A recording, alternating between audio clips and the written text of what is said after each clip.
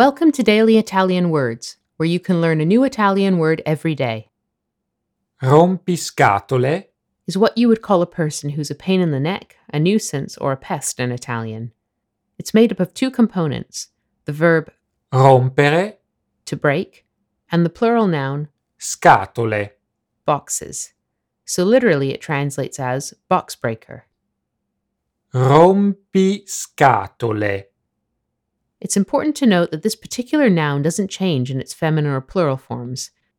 The best way to figure out the number or the plurality of rompiscatole is to look at the article that precedes it. For example, È un rompiscatole, he's a pain in the neck. è una rompiscatole. She's a pain in the neck. Il mio collega è un gran rompiscatole, non lo sopporto più. My colleague is a big pain in the neck. I can't stand him anymore.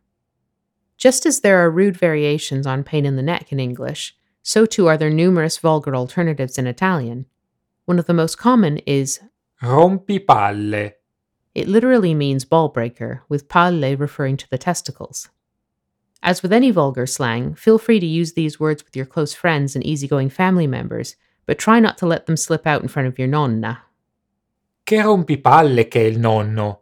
Oh, scusa nonna, non ti ho sentita entrare. Volevo dire che gentile che è il nonno. What a pain in the butt Grandpa is. Oops, sorry, Grandma. I didn't hear you come in. I wanted to say how nice Grandpa is.